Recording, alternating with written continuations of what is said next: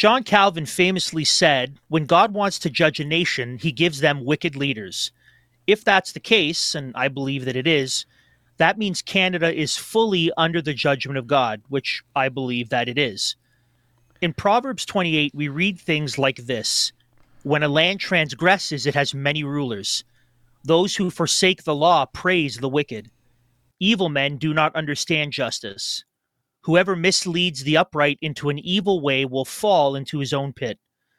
A ruler who lacks understanding is a cruel oppressor.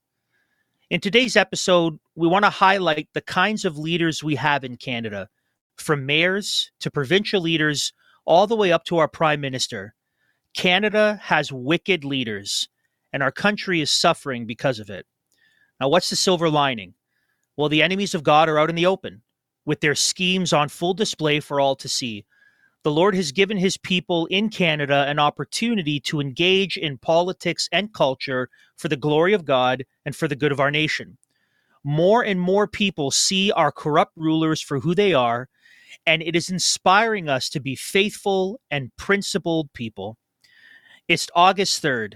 I'm Andrew DiBartolo, and it's Revenge of the Ginger Sith, because that's Matt Halleck. Welcome back, buddy. Hey, this is Liberty Dispatch.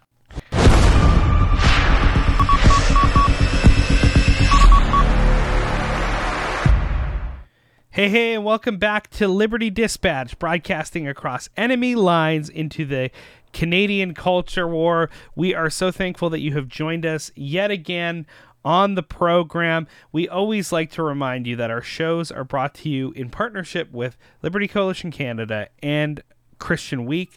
LCC exists to establish Christ's justice and righteousness in our nation and defend those who stand.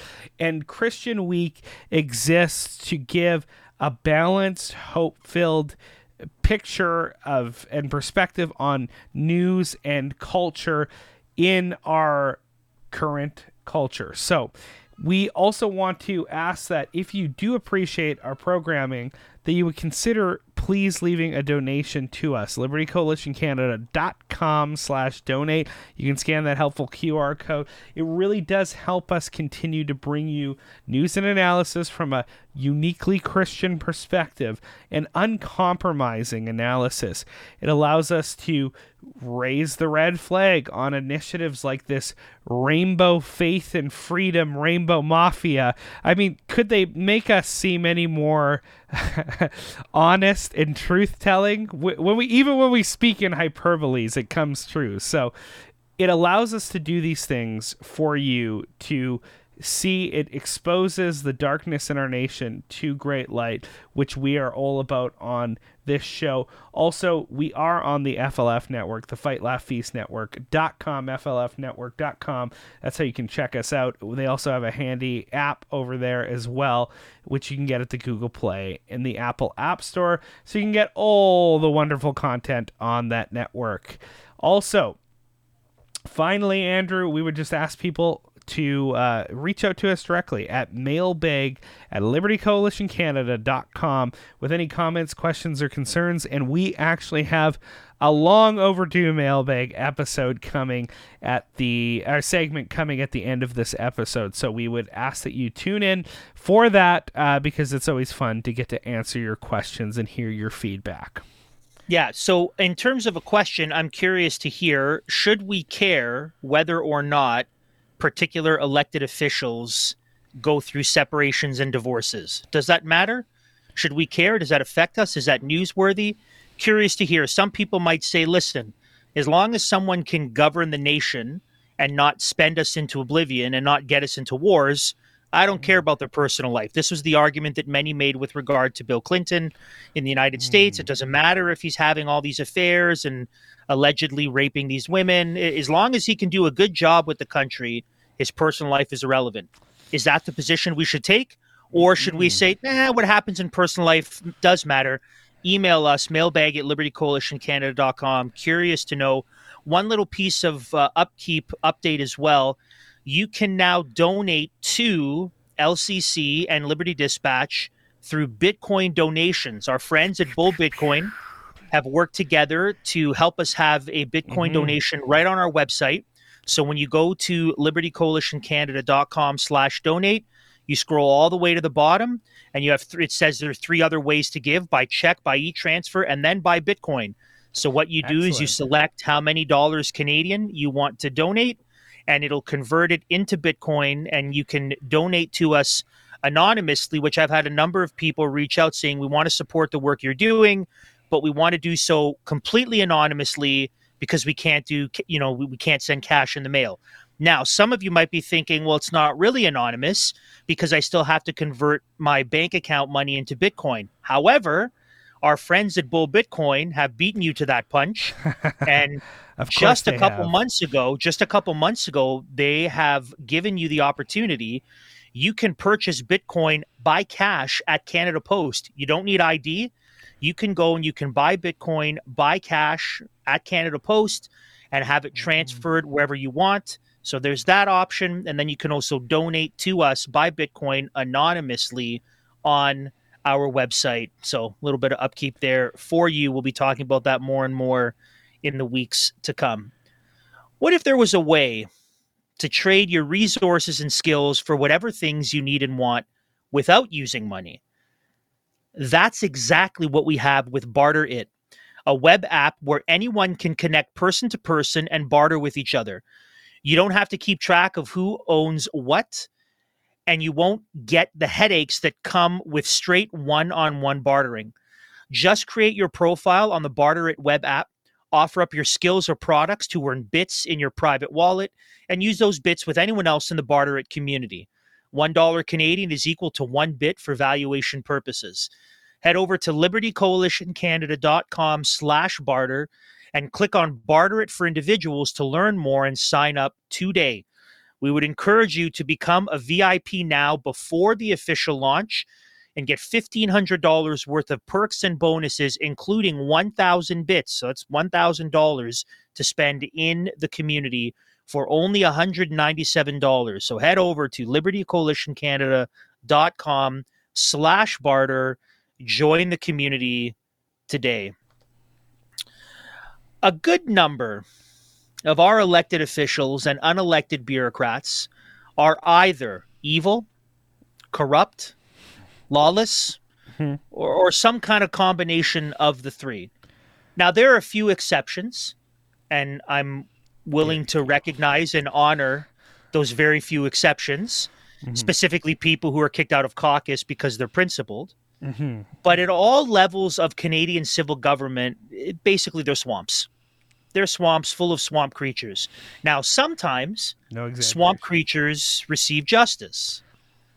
Others, they continue to grow more and more beastly. So we want to spend a little bit of time in today's episode and looking at a mix of those together, looking at a mix of what's going on within all levels of Canadian swamp politics. Now, one of the biggest stories that broke just this last week on July 31st was the Court of the King's Bench of Alberta rendering a decision regarding the public health measures imposed by now former Chief Medical Officer for Health of Health for Alberta, the Sith Lord Dina Hinshaw. If you remember, under her health mafia, friends of ours like Pastor James Coates and Pastor Tim Stevens were arrested for gathering their churches to meet during what was essentially the equivalent of a moderate flu season with masks, lockdowns, and other measures that did absolutely nothing. Well, they were punished for it by Dina Hinshaw.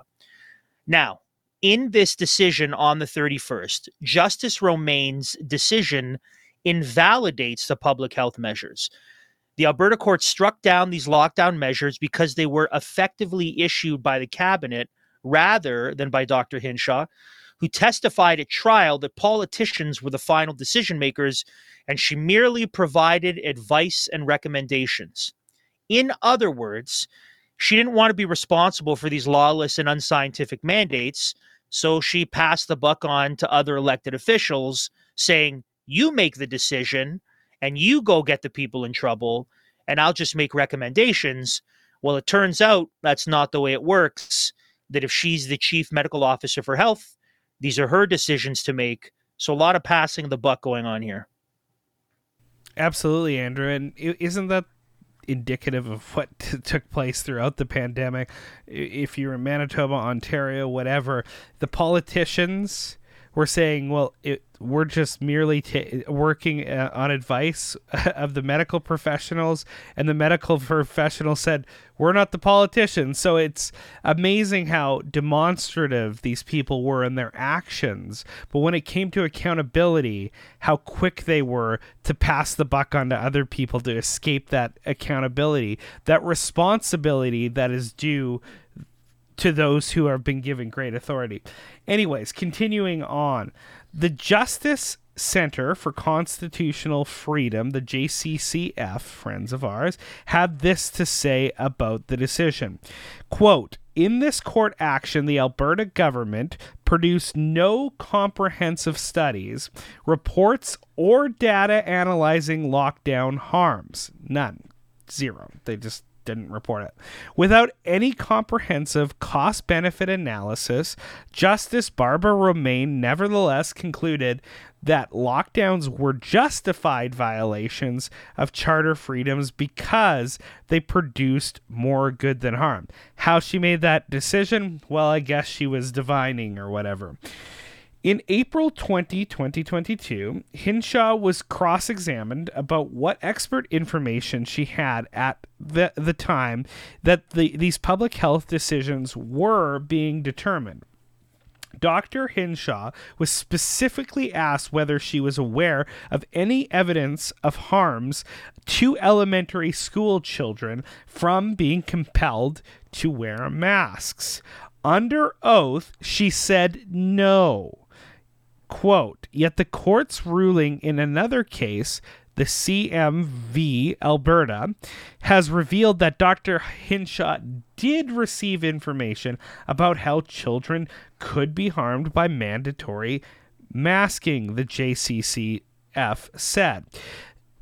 Quote, a February 7th, 2022 memo sent to Premier Jason Kenney on which Dr. Hinshaw was copied, stated that masks can disrupt learning and interfere with children's social, emotional, and speech development by impairing verbal and nonverbal communication, emotional signaling, and facial recognition. Goes on to quote, significant injustice has taken place in the past 3 years under these draconian health measures, said John Carpe, president of the JCCF. Quote, we are hopeful this ruling will mean the withdrawal of charges against Pastor Coates, Fairview Baptist Church, Ty Northcott, and other courageous citizens who refuse to comply with unjust, utterly unscientific measures. Justice Romaine's conclusion is as follows.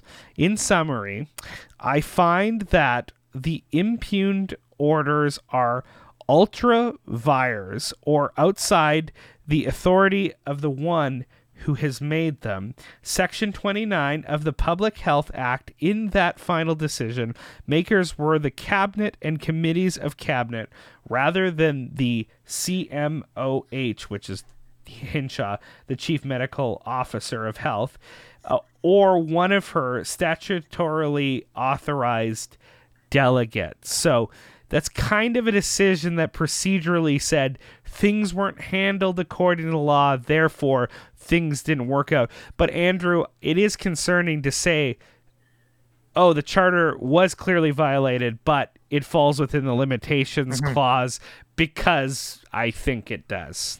What the judge basically said was, if Dr. Hinshaw had brought the orders down herself, it'd be fine.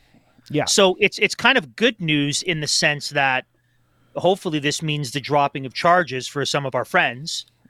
But it's bad news in that the precedent that's been set by this judge is as long as the right tyrant makes the decisions, calls the shots, yeah, it's fine.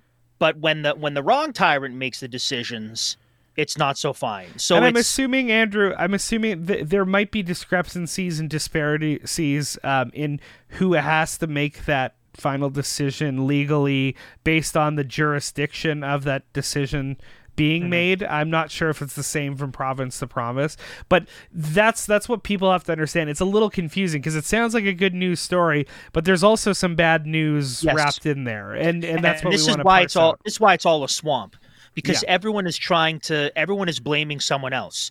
So Kenny is saying, well, they're all like Adam and Eve, they're all Adam and Eve in the garden, right? Yeah. So Kenny is saying, no, it's not me. Yeah. It's the woman. It's the chief medical officer you gave me. She's the one that told me to do this. And then she's saying, well, it wasn't me. It's the politician's decision to make. So then they go to the judge and they're like, what do you think? We're like, well, I can't make this decision. The charter, but it's really, she's right. So no one is willing to say this is definitively wrong or right and own up and take responsibility. No one is.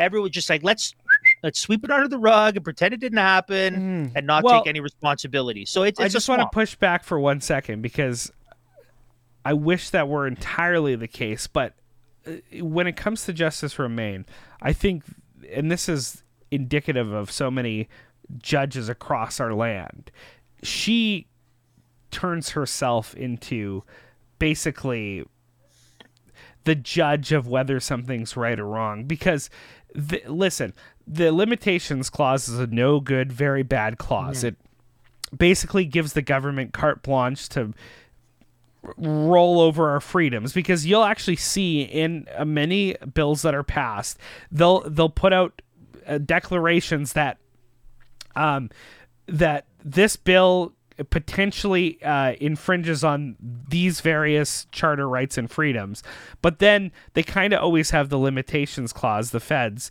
to use as a cudgel to knock back people's freedoms. We talked about this a lot in the program,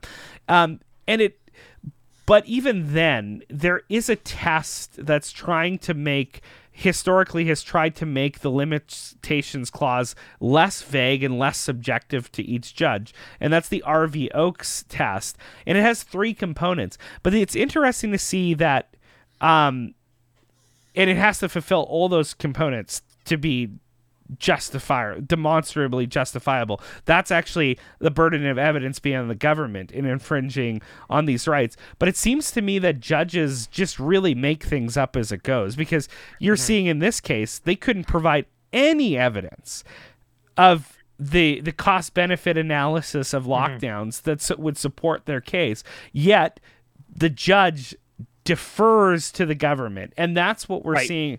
And that's what I meant. That's what I meant. That passing the buck. That the judge was basically saying, "Listen, I'm not going to be the one to definitively say these mandates were right or wrong. That's the chief medical officer of health. That's their purview. That's their world. Anyway. No one wants to take responsibility for this now. So that's, again, it's kind of good news, but sets a precedent that's not the greatest news. Here's a little bit of not so great news. Because we need to know what's going on in our country. We need to understand how our leaders are misbehaving. So the Saskatoon City Council has decided to spend $612,000 on, quote, corporate equity, diversity, and inclusion projects in the 2022-2023 budget. Now, this spending included approximately $35,000 for renaming John A. Macdonald Road, the first Prime Minister of Canada, to Mio Wakatoan Road. I don't know if I pronounced that correctly. If I didn't, let me know. So they want to change John A. Macdonald Road to Mio Wakatoan Road, which means good relationships in Cree. Yes, that is little old Saskatoon, with a population of just under 300,000 people, spending $600,000 of taxpayer money to make Saskatoon more woke, more racist, and more Marxist. That's on the municipal level. Let's keep moving around here.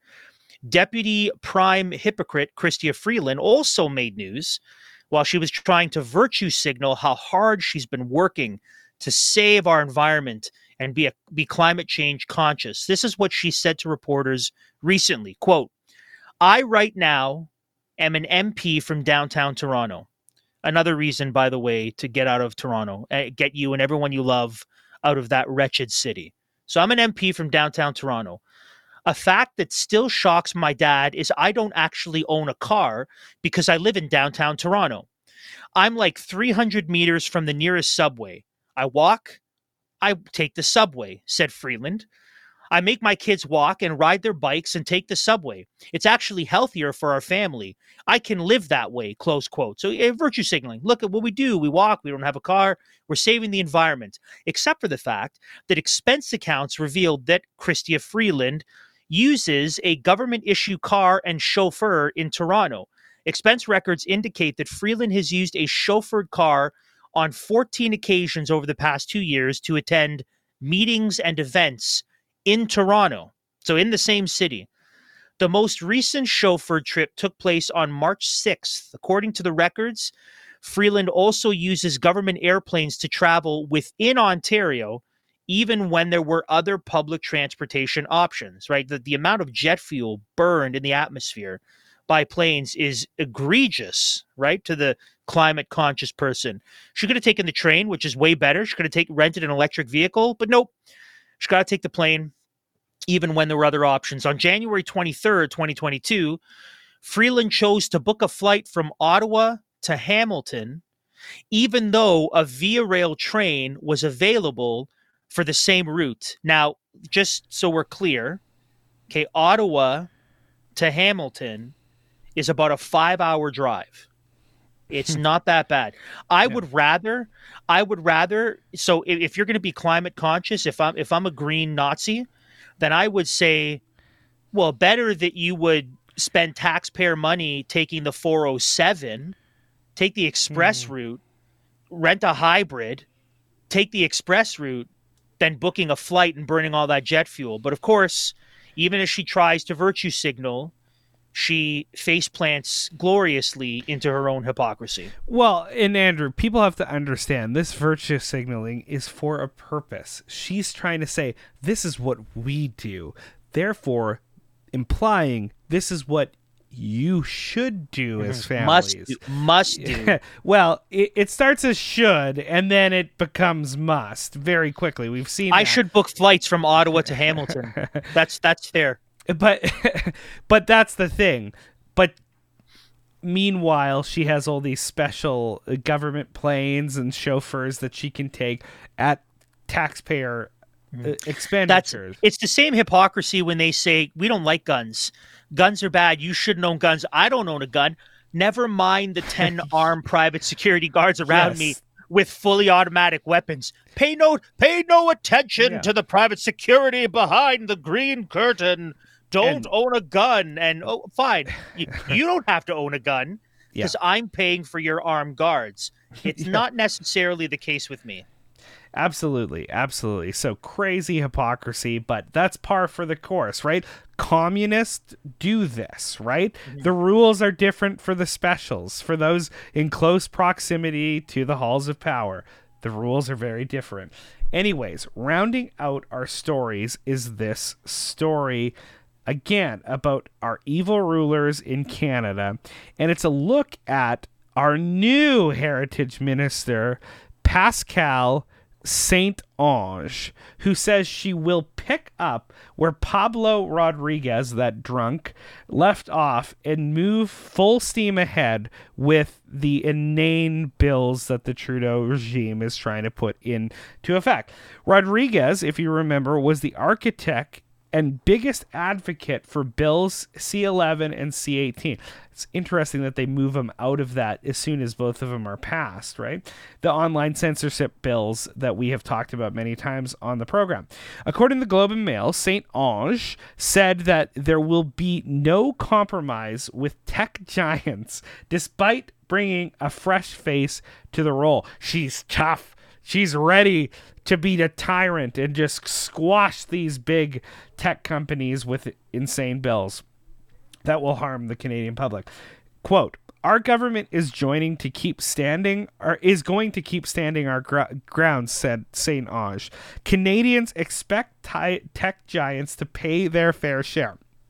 Echoing Rodriguez. We've touched on this in the past. That is nonsense. It is not the fiduciary responsibility of tech giants to pay for the development of Canadian news, culture, and content. That is absolutely inane and absurd. I don't blame them for not wanting anything to do with this. But anyways, while we're on the topic, there was a bit of a shakeup in Trudeau's federal cabinet recently, and we wanted to highlight that as well as we're talking about unjust rulers. 7 ministers got the boot from Trudeau in the past 2 weeks. The 7 ministers who were dropped are former Public Safety Minister Marco Mendicino, former Justice Minister David Lametti. These are all the people that had serious scandals. Former Transport Minister Omar El Gabra, who's terrible, just totally destroyed Canadians' transportation system. Former Mental Health and Addictions Minister Carolyn Bennett. Former Fisheries Minister Joyce Murray. Former President of the Treasury Board Mona Fortier. And former Public Services and Procurement Minister Helena Jaczek. I think it's Jacek or Jacek. Jacek. Yeah. There you go. Jacek is good. Or Jacek. That works too. Yeah, my Eastern European pronouncements. Why don't you... So you've said these are big names, and these are names that have been embroiled in scandal. Help our audience understand a little bit, who are some of these players? And as you said, it's quite curious that some of the ministers that were the most criticized by conservatives for sure, but even liberals. I mean, even Mendicino with the gun stuff, even indigenous people came hard, and even Jagmeet Singh almost broke party lines. So tell us a little bit about some of these ministers. Help our audience understand why it's such a big deal that these are the ones that have gotten the boot. Yeah, well, I think first of all, it's a tacit admission that we were kind of right to criticize them. But anyways, El Gabra, who I mentioned recently, came under intense scrutiny during the COVID-19 so-called pandemic when his ministers barred unvaccinated Canadians from boarding planes and trains for both domestic and international travel. Bennett suffered backlash when, in arguing in favor of Canada's ever-expanding euthanasia program, admitted that those who provide the lethal services are, quote, trained to eliminate people who are suicidal. Whoa. Anyways, Mendicino and Lametti have both been publicly condemned several times, particularly for their roles in the invocation of the Emergencies Act against the anti-mandate Freedom Convoy. Mendicino was also the target of a bipartisan pushback for his key role in the gun legislation that you just mentioned, Andrew, to ban guns from law-abiding Canadian citizens. So it's a lot of controversy over Bill C-21. Really quick, it was initially framed as we're going to ban handguns, and then it became and shotguns and a lot of semi-automatic rifles, and then the backlash came, and then they had to pull those two things away. Exactly. If I can ask a second question of our audience, it would be this. Why do you think these 7 ministers were let go? Like, what do you think is going on here? So I'll give an answer. I asked a friend of mine who is quite savvy in the realm of politics. He swims in these circles.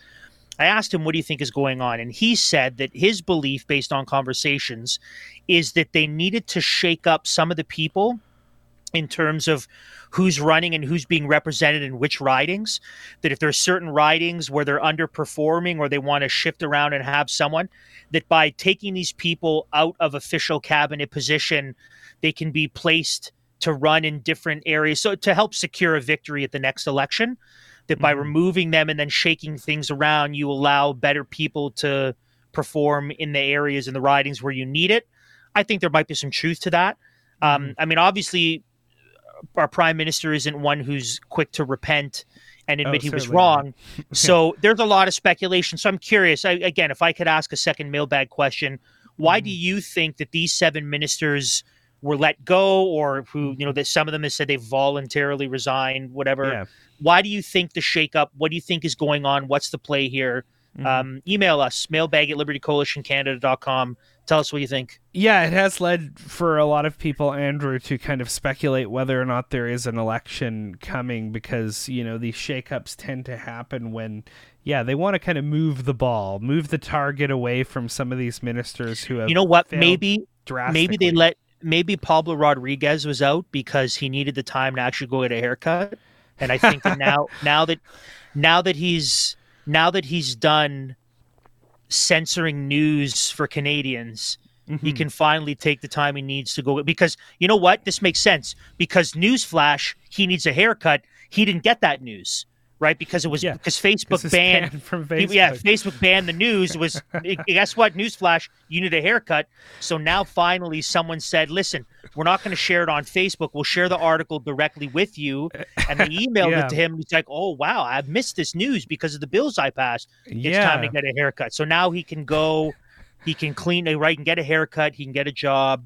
Maybe that's why. I think he would just even be helped by washing his hair once or twice. Like that could like do wonders for a man with long hair like that. So side note here, I've heard that as a man, using shampoo lots and regular is actually bad for your hair. I've been hearing this now. It's not so good, that you get rid of all the natural oil, like you get rid of all those natural oils. I didn't know when we became a health and beauty expert show, but I mean, hey, I'm a handsome man, so I can speak to this with authority. At least that's what my wife tells me. But in any event, I've heard that the excessive shampoo washing takes the oils out that are good. And I've also heard, if I'm going to put my tinfoil hat on just for a minute, that a lot of the healthcare beauty products that men use on the regular actually have a way of increasing estrogen and speeding up the process of hair loss. So I can't validate anything, but all that to say, you're throwing it out there. I'm just saying maybe he doesn't wash his hair with shampoo because he doesn't want to go bald. I don't know. But he's got a lot of hairs, so I mean, just, maybe he's onto something. If anyone is looking to hire a health and beauty expert, Pablo's your guy. Well, give me a call. I'm an expert in the area. Okay, let's move on. Talking about our government here. It appears that our federal government's response to economic difficulties has been to print money until it's worthless, driving up the cost of everything, essentially stealing from your hard-earned pay. I was filling up today. Gas was $169.99. Unbelievable. The government that is, wants to monitor your spending by way of a centralized digital currency and control you by way of digital ID. So here's what you need to do. You need to take control of your own resources and be responsible for your own money. And Bull Bitcoin wants to help you do just that. Bull Bitcoin is a 100% self-funded, freedom-minded Canadian Bitcoin exchange that wants to protect your financial freedom and help you protect your resources. If you're at all aware of what's going on in our country, you should seriously consider connecting with our friends over at Bull Bitcoin. And they are good friends. I had an hour-long conversation. This isn't a part of the ad read, but earlier today we were talking about kind of future partnerships. I had an hour-long conversation with two of the guys from Bull Bitcoin. We were just sitting and talking about what's happening in Canadian politics, speculating, laughing. These are good dudes that actually care about good things in Canada and want you to be responsible for your money and want you to live as a free citizen. So connect with our friends over at Bull Bitcoin. You can sign up at mission.bullbitcoin.com/LCC.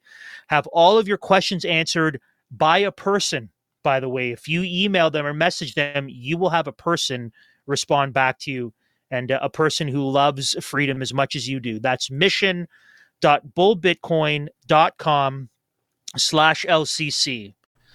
Well, the big news of the week, we weren't planning on covering this today, except that the internet blew up yesterday. Mm-hmm. And that is that Justin Trudeau and his wife, Sophie Gregoire, have decided... That was very fancy, Andrew. Gregoire. You have to. You practice that. Well, because there's an accent over the E, right? But not in the documents. Sophie Gregoire have announced. That was a little too much. I think that was a little too Beauty and the Beast. Sophie Gregoire. Have announced. Let's move on. Have announced that after 18 years of marriage, they have decided to legally separate. They said they arrived at this decision, quote, after much thought and careful consideration, close quote. Now, this appears to be the opposite of the image that they've projected of their relationship, which should be a reminder. It's a little side note. Please don't believe everything that people and couples say on social media. It might be a wild projection or a deception. And just for what it's worth, in my anecdotal experience, usually the couples that are over the top gross about how amazing their marriage is and how happy they are, maybe not so much. Just, I could be wrong, but from what I see, when people make sure to let you know how happy they are and how wonderful everything is, they might be covering up for something, and it helps them to put a shield up so that you don't see what's actually going on. It's a little bit of Dr. Andrew psychology. This was posted on Trudeau's Instagram. Quote, Justin and I would like to share the fact that after many meaningful and difficult conversations, we have made the decision to separate. As always, we remain a close family with deep love and respect for each other and for everything we have built and will continue to build. That last sentence makes absolutely no sense. None whatsoever. We're a close family with deep love and respect. We just can't live with each other anymore. We just can't be married anymore. That's jello. That's a jello statement that makes no sense. Now, the counter signal has this paragraph in their article that we've linked to, and I think it's important for us to consider. Quote, despite the couple's plea for privacy, some question whether Trudeau can effectively juggle the duties of his office amidst personal turmoil. His leadership has been questioned before for his handling of various domestic issues and international affairs.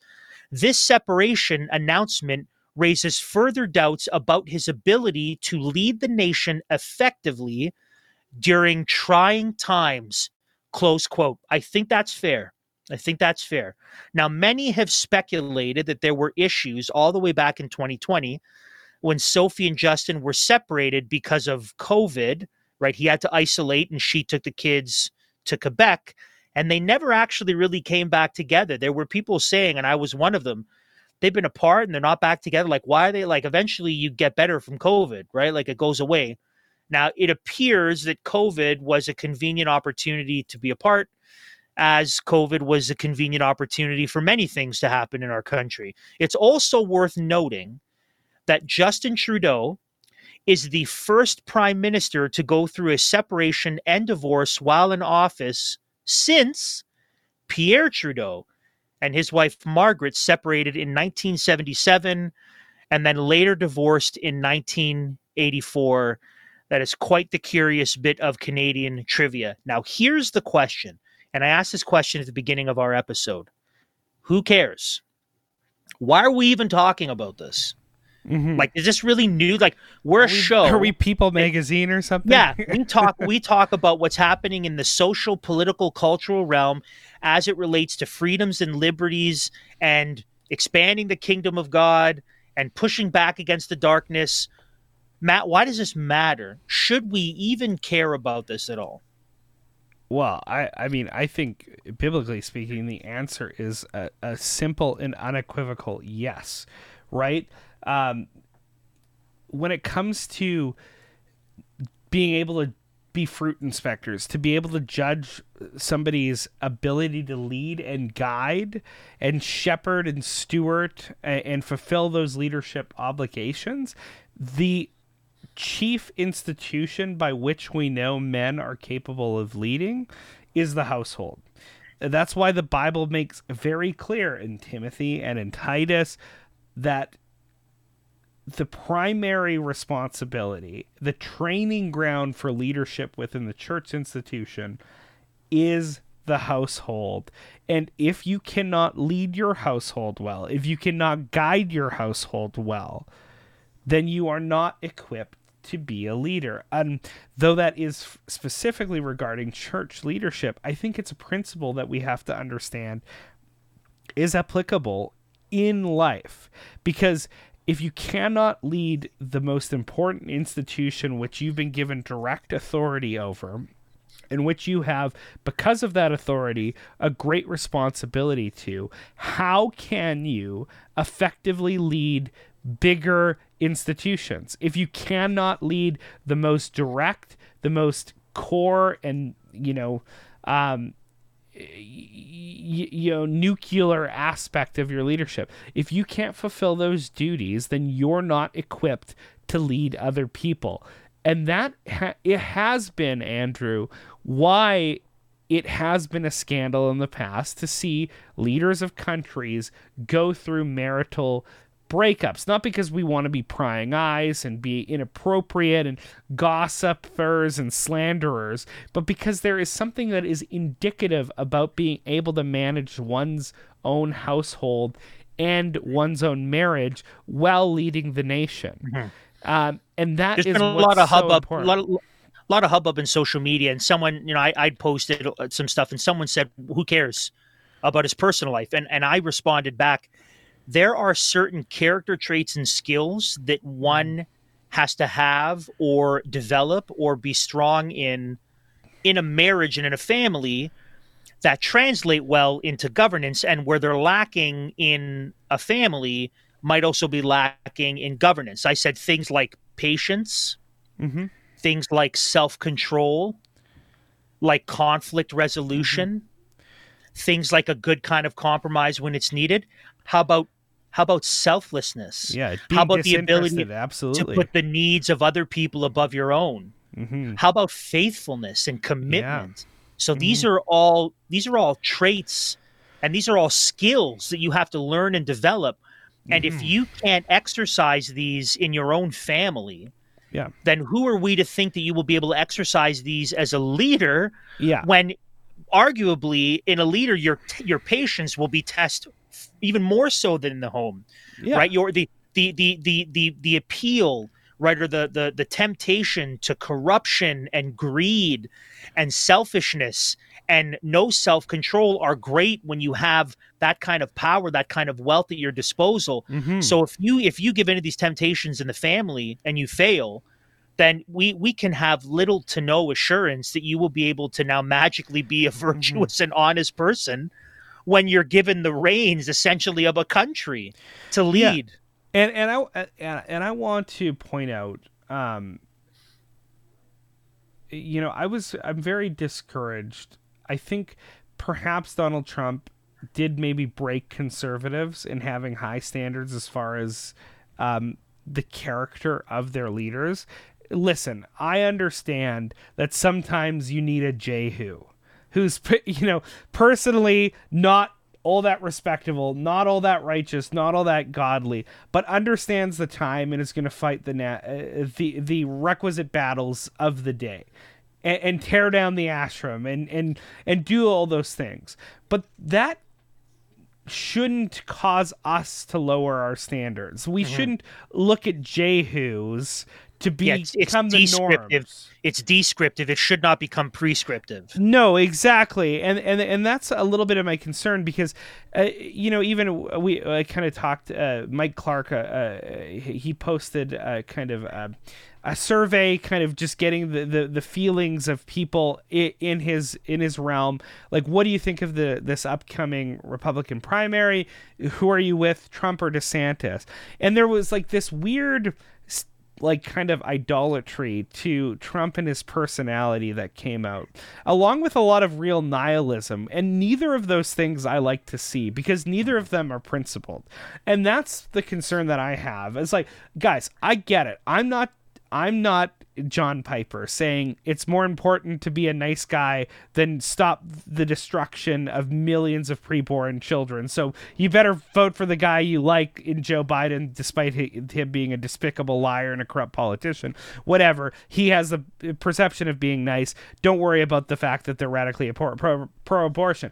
I'm not saying that, but I'm saying this stuff does matter. And listen, it matters for us too. We ought to adopt these standards. We ought to say to ourselves, as fathers, as mothers, am I capable of leading institutions? Not because I just want to, but because have I evidenced that those qualities based off of the Bible to step into that role, to take on that responsibility. And that's what I really want to get across to people is, with great responsibility, with that authority, with great authority and power comes responsibility, comes the fact that you have to take ownership of those levels of government. The reason we have wicked rulers, the reason we have corrupt rulers, and the reason why Donald Trump seems the best in a whole corrupt lot, even despite his personal foibles and all sorts of evidences in his life that he is not the ideal leader,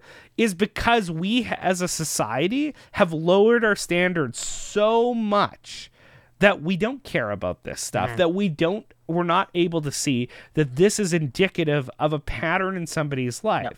Now, we don't know the whole story, but... And if we're going to talk about Trump for a sec, just so we're clear, for as much as everyone loved the Pitbull Trump, maybe some of the things that were lacking in him are the reason why he didn't have the spine to stand up to Fauci and Birx and do what must be done with COVID. Because the Project Warp Speed and the poison in the arms that are the COVID jabs, and really the mandates themselves and the whole COVID response, he was the head of that. And if he had the kind of integrity to stand up to the swamp and say, we're not going to do this, perhaps he would have. Perhaps Dr. Scott Atlas wouldn't have been kicked off the COVID task force, but would have been made the head of the COVID task force, for example. Or maybe if Trump had the kind of integrity that he did, he wouldn't be the kind of pro-LGBT president that he is, the first president ever to march in the Pride parades, I believe, and support LGBT stuff even in his campaigning. So this stuff does matter. Yeah. It doesn't just, we shouldn't just look at, does he spend less money and does he not get us into needless wars? I mean, these are important things. Yeah. But a person's character, when they're put in a position to govern, it kind of matters. Now, I'm not saying that I wouldn't have voted for Trump. I'm not saying that. No, I'm saying that when you have 7 swamp creatures, right? Yeah. Vote for the one that's least scaly. I don't know, but all I'm saying is we need to really consider a person's character and integrity in the home, right?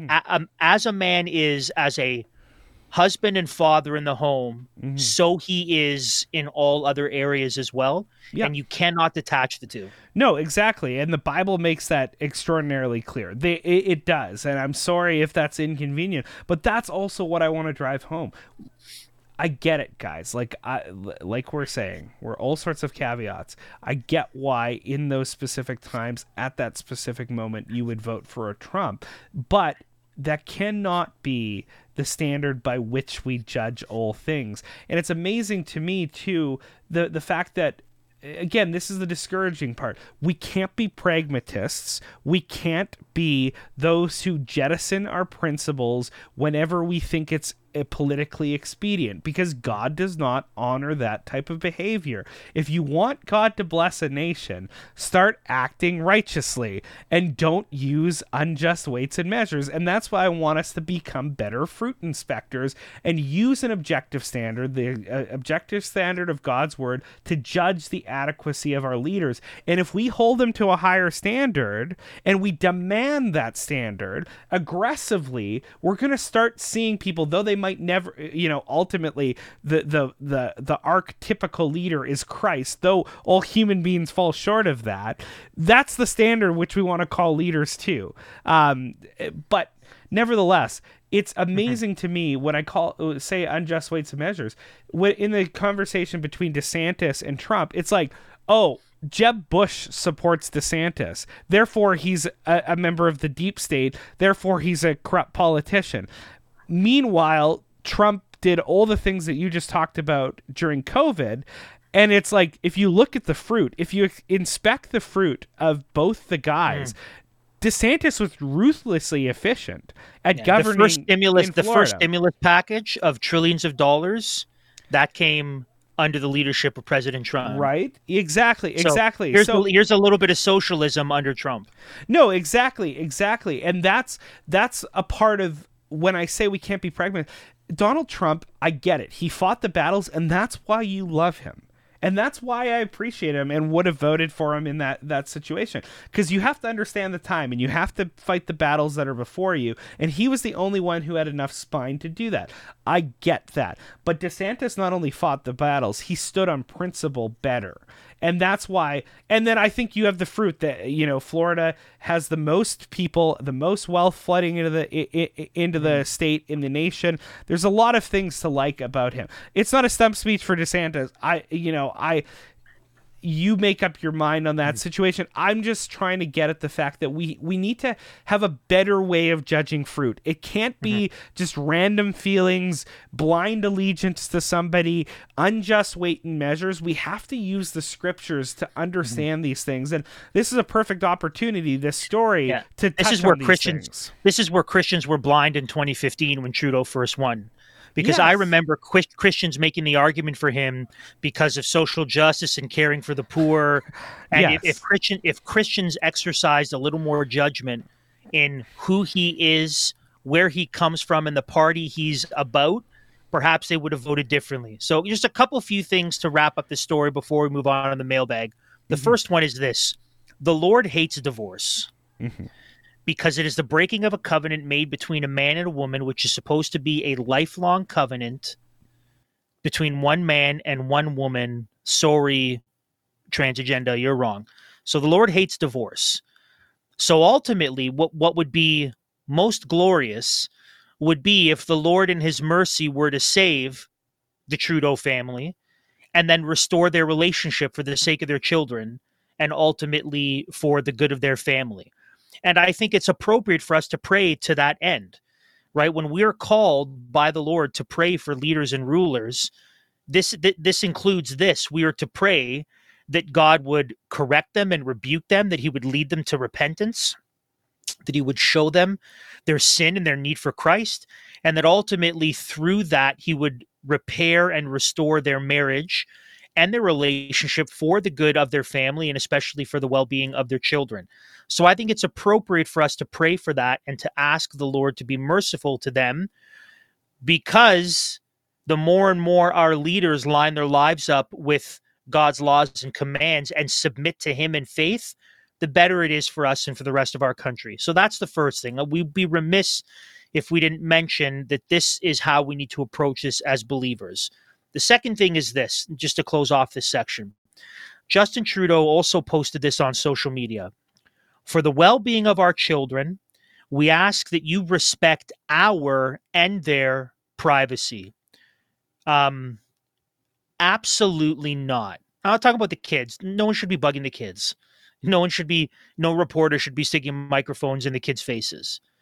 But this, friends, is monumental irony, considering that he had no problem forcing people to disclose their own private and personal information about healthcare decisions in order to board a plane, to work a government job, to travel in between provinces, and to serve in the military.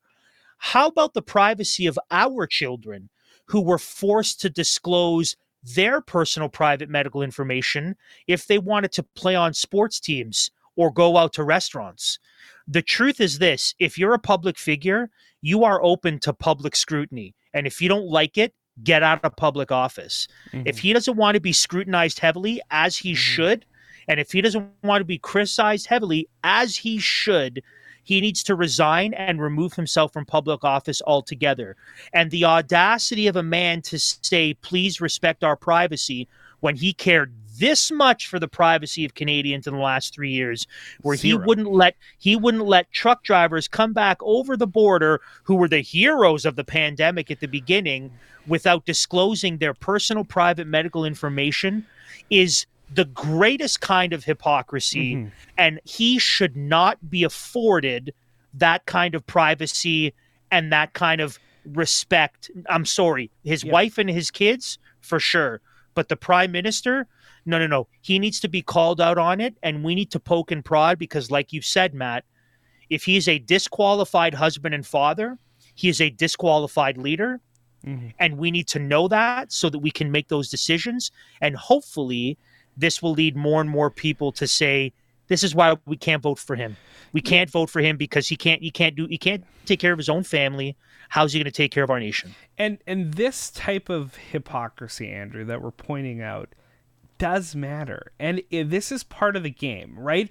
This is notice all of a sudden that they're really worried about decorum. They're really worried about privacy. The left is really, really worried about morality. You need to be a decent human being, right? Now that their ideological companion or themselves are in the crosshair, they're like, oh, we have to be nice. We have to be well-mannered. We have to rigorously demand decency from every single person.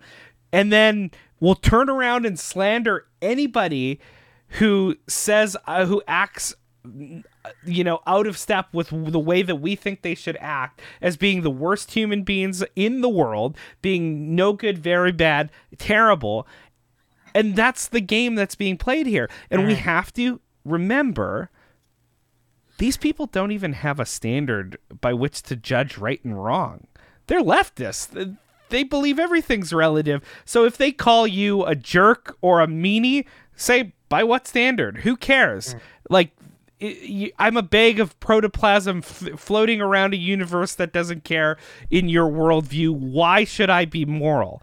Give me a reason based on your own worldview presuppositions that I should act this certain way. No, they have to borrow from the Christian worldview to do that. But the Christian worldview then applied to the situation, what does it do? It exposes Justin Trudeau for the hypocrite and the failed leader that he is. So, anyways, let's move on and get to our mailbag. But before we do, if you're incentivized to do something, you will do more of that thing. If you have non-registered assets in Canada, there's no incentive to keep them here and expose them to increasing political risk, including asset freezes. While the mainstream media tells us not to worry and assures us that the federal government would never invoke the Emergencies Act again, we're not too sure about that. It is essential that you protect your non-registered assets, and our friends at Rocklink have some excellent ideas to help you move some of your non-registered assets offshore into one of the safest jurisdictions in the world. So, why don't you email Rocklink at info@rocklink.com or visit them, www.rocklink.com. That's link with a C. It's mailbag time again. Beautiful.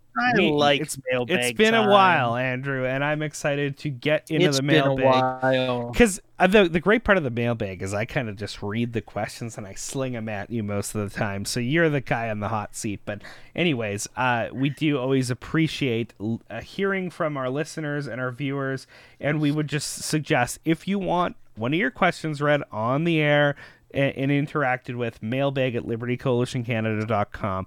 We always love to interact with you. So I would encourage you to do that. So, Andrew, first question. Aaron asks this. In a recent podcast, Andrew, that's you, stated that cathedrals and beautiful things we create now on the earth will still be around or preserved after the Lord judges and redeems the earth. What would be your biblical reason for believing this? I would have thought that the passage Andrew referenced, 2 Peter 3:10 through 13, would have been evidence against this, as Peter specifically says that the earth and its works will be burned up. How and why would any thing man-made survive the intense heat and burning which will occur during the earth's destruction? Thanks for all you are doing. That's a great question by Aaron. Thank you. So the short answer is I don't think Peter's talking about literal fire. That's the first thing. But let me just clear this up a little bit. Let's look at the context earlier in 2 Peter. So that's 2 Peter 3:10 and 13. Let's go up just a little bit to verses 5 and 7. This is what Peter writes. For they deliberately overlooked this fact, that the heavens existed long ago, and the earth was formed out of water and through water by the word of God, and that by means of these the world that then existed was deluged with water and perished. Hold on to that for a sec. By the same word, the heavens and the earth that now exist are stored up for fire, being kept until the day of judgment and destruction of the ungodly. So Peter tells us that the earth will basically be burned up, or it's being stored up for fire, in the same way that the earth experienced the flood all the way back in Genesis. Now, the flood destroyed the earth, true, but it was a purification, right? So the flood didn't actually destroy the earth, and all vegetation's gone, and it's just the earth was wiped out, and God gave a new one. It was a removal of sin. It was this cleansing. So God didn't erase the earth and make a new one. So that's the first thing, that the context that Peter gives of the flood, and he uses the language, right, where he said that the earth perished through the flood. Well, not yes and no.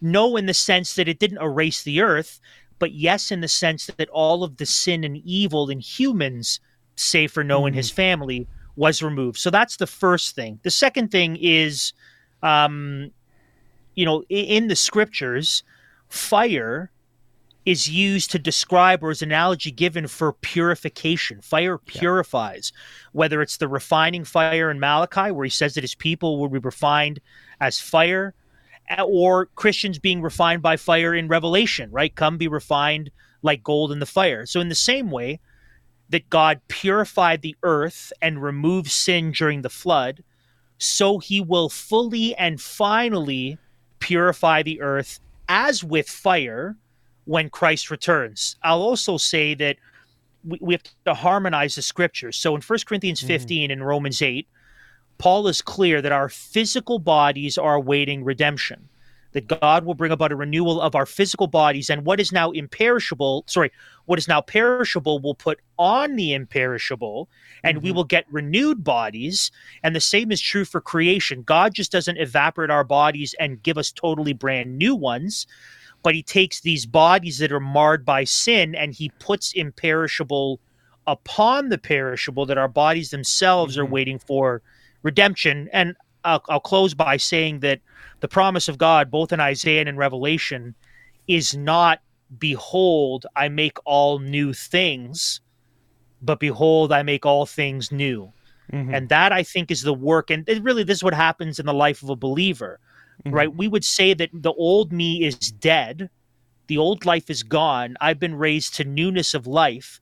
So God takes a person who's dead to sin, he revives them and gives them new life, and he restores and redeems what sin has corrupted. He does that in the individual soul. He does that in the bodies of believers. And I think, given the way fire language is used and the way Peter couches it with the flood, this is what he will do with the rest of creation. He will redeem and restore what's been marred by sin. It's not a brand new earth. It is a renewed earth.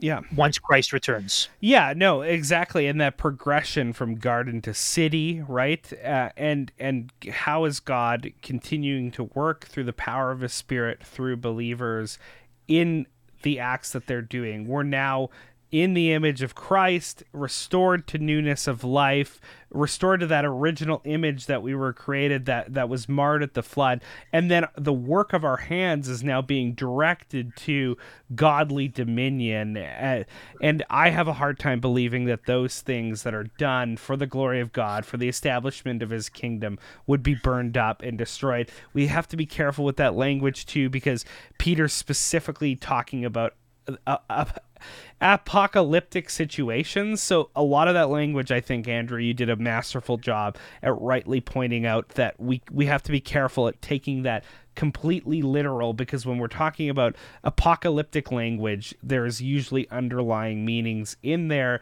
that we have to understand if we want to actually understand the meaning of the text in its full. So that was very good. Speaking of fire, Matt, I'm going to put your feet to it because you're back. Okay. We're going to throw you right in. Kate, okay. I haven't looked at the questions. That's good. Rosemary asks this question, and this is a good one. It's funny. So she emailed this. I'm pretty sure I don't want to hear your answer on this. Pretty sure I don't want to hear your answer on this. Fair. However, you're not the only one. I think it's an important question issue that would be beneficial to talk about. How should a Christian view the universal child benefit? Is it stealing? What do we do with it? And is their family and the church the only place that Christians should look for financial help? That is an excellent question. Yeah, well, I think I'm going to answer that last question first. No. I mean, those are the primary means, right? Those are the institutions of welfare that God has established in his created order. The church and the family are the institutions of welfare, of well-being that God has primarily instituted. Why? Partly because of the proximity, right? Who are the people who love you and want to care for you the most in your life? Well, it tends to be your family, Lord willing in most cases, and those you have extended family relations with through Christ, which is the church, right? That's the purview. That's the mandate given to the church to help the poor and the needy. And the part of the struggle and part of the bad thing that's happened in our culture is we've alienated charity, private charity, and goodwill by giving it all to the state. So you see the most interventionist, the most statist states, the least religious states in the world are those states that give the least charitably to people because they basically think, well, the government is responsible for doing that.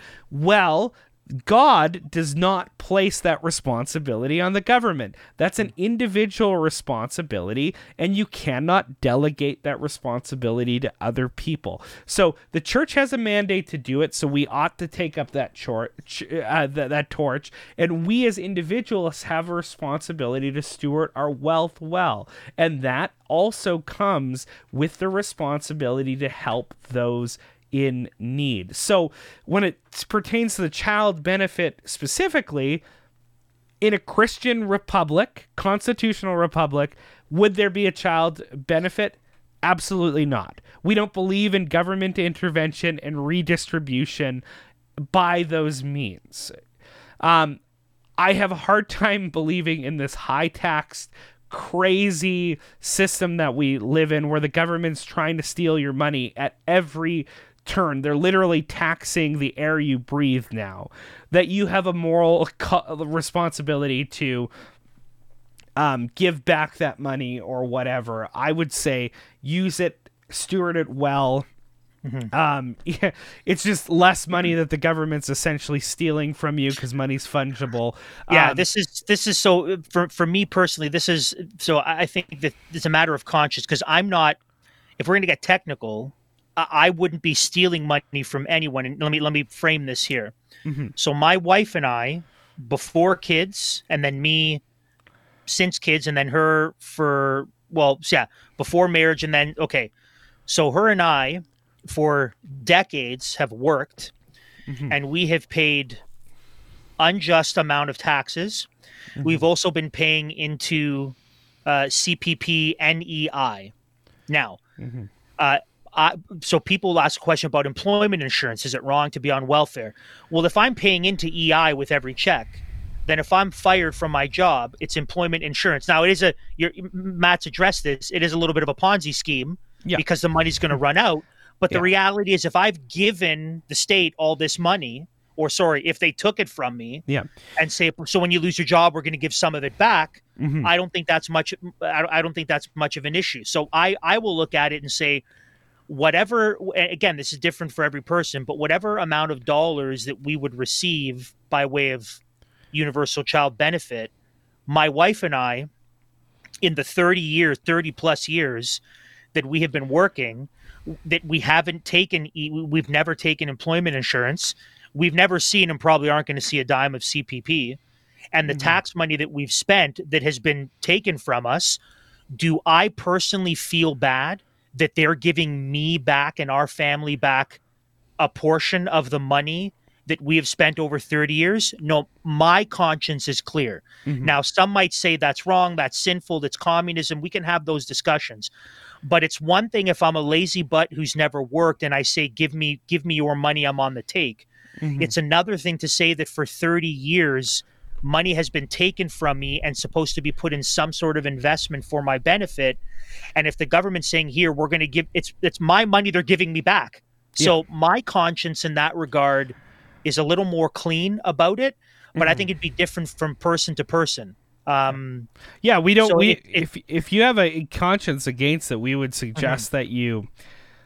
I'm not sure exactly the steps that would go into it, but you have to act according to conscience, because whatever is not of faith is sin. But and also make sure if you do take the universal child benefit, don't depend on it by way of income. I definitely that is because that is supremely unwise. So if it comes in as a bonus and you can save it or invest it or whatever, or then help that's others. Great. Yeah, you know? But if your income is if your livelihood is dependent upon it, oh boy, you're in for a whole lot of trouble once that well dries up. Yeah, no, exactly. So, I mean, it's ludicrous. Like I said, in the ideal Christian republic, constitutional republic, yeah, they wouldn't take 40% of my money. Yeah, no, the taxes aren't going to be there, and this sort of thing's going to be left up to freedom of association. Listen, Tocqueville, when he was talking about the states and how enterprising and dynamic that society was when he was writing, the thing that stood out to him the most was the fact that the government didn't really have, they weren't really doing that much. All the things that were getting done to build the United States were done by free individuals associating with other people and creating businesses and associations and churches and institutions that were taking care of one another. Since the progressive era has been instituted, all these things have not gotten better. They've gotten far worse, and they're crumbling, and we're just living off the fumes of these institutions that were put into place. That's part of what is sad. I do love the question, Rosemary. We, like I said, prescriptively, no. Would this exist in our form of government? Absolutely not. That would be left to the freedom of free people associating with whom they wish and giving charitably to whom God has put in their sphere of influence.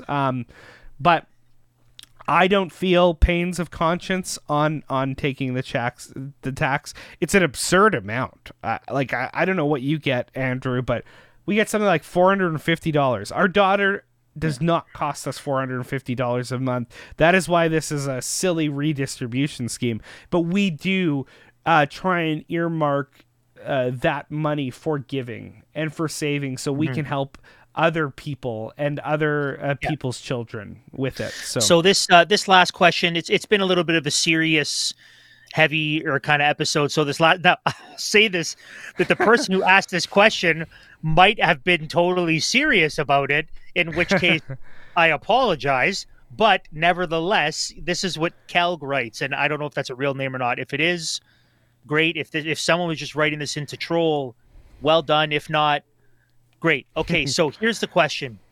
I don't like the name Christian Week, W-E-E-K, because it sounds like Christian Week, W-E-A-K. Yeah. And it sends a bad message out into the world.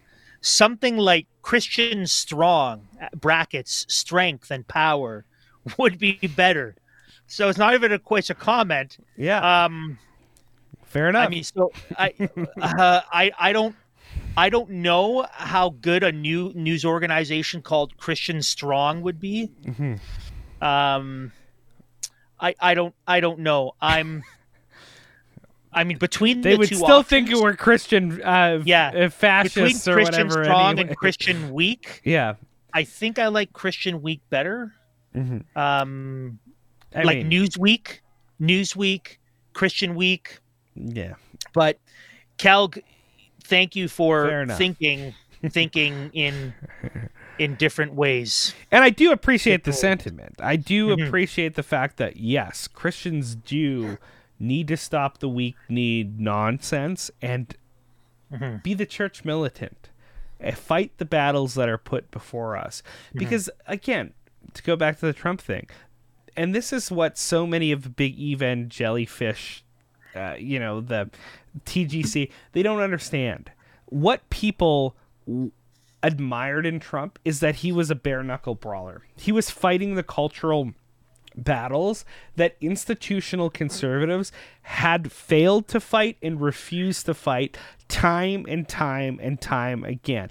This is what conservatives, politicians who consider themselves conservatives, fail to understand over and over again.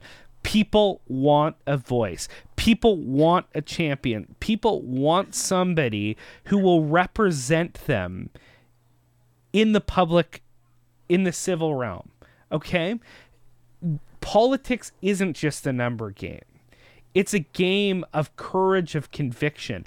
It is a game of exercising political will in a Christian understanding for the betterment of your neighbor and the expansion of the kingdom and the glory of God in the public realm. Sometimes you have to be the John the Baptists who say, you cannot do that, and you get your head cut off. That's still a good thing. You're still a prophet. You're still preaching righteousness. Sometimes you have to be a failed politician who's screaming into the wind saying, this is not good. This is not right. And guess what? If you don't get elected, at least you gave a voice to so many people who have felt disenfranchised. And that's why we're calling on Christians, on social conservatives, to stand up and speak out in the culture now. Because yes, you might get your head cut off. Yes, you might not get elected. But guess what? You get to represent a goodly amount of people across this country who feel disenfranchised, who don't have their voice heard, who don't have hope in change. And that's where I think a lot of this nihilistic attitude that I saw in that post that Mike posted come from, is we have so degraded the standard. We have ghettoized ourselves as Christians in our culture that we feel hopeless because we've let ungodly people run roughshod over our civilization, and now we're seeing the awful fruits thereof. But you don't change something by just continuing to do the same thing and be quiescent and grumpy and just retreat. You only are going to change things by doing godly work in the areas that you want to see change. And I always appreciate Doug Wilson when he says, if there's an area in your life where you're constantly complaining about something not being done right, or like if you're sitting under a preacher and you're like, man, this preacher's application is terrible, maybe God's calling you to not just be a grump, but to actually exercise that muscle, to stand up and preach. Or if you are angry about the direction of our country, well, maybe God's putting a call on your life to just stop belly aching and get active. Start pushing back. These are things that I want our audience to consider. Well, that was a good episode for you to come back to. And yes, absolutely. It's good to be back. One. Yeah, it's good to be back. Take us home, Matt. Well, everybody, it's been a while, but as we say at the end of every program, Galatians 5:1. God bless. Thanks for tuning in to Liberty Dispatch, a united front to restore liberty and justice in Canada. Please subscribe to our podcast and Rumble channel, as well as visit our website at www.libertycoalitioncanada.com. When I grow up, I want to work for a woke company, like super woke. When I grow up, I want to be hired based on what I look like, rather than my skills. I want to be judged by my political beliefs. I want to get promoted based on my chromosomes. When I grow up, I want to be offended by my coworkers and walk around the office on eggshells and have my words policed by HR. Words like grandfather, peanut gallery, long time no see, no can do. When I grow up, I want to be obsessed with emotional safety and do workplace sensitivity training all day long. When I grow up, I want to climb the corporate ladder just by following the crowd. I want to be a conformist. I want to weaponize my pronouns. What are pronouns? It's time to grow up and get back to work. Introducing the #1 woke-free job board in America, redballoon.work.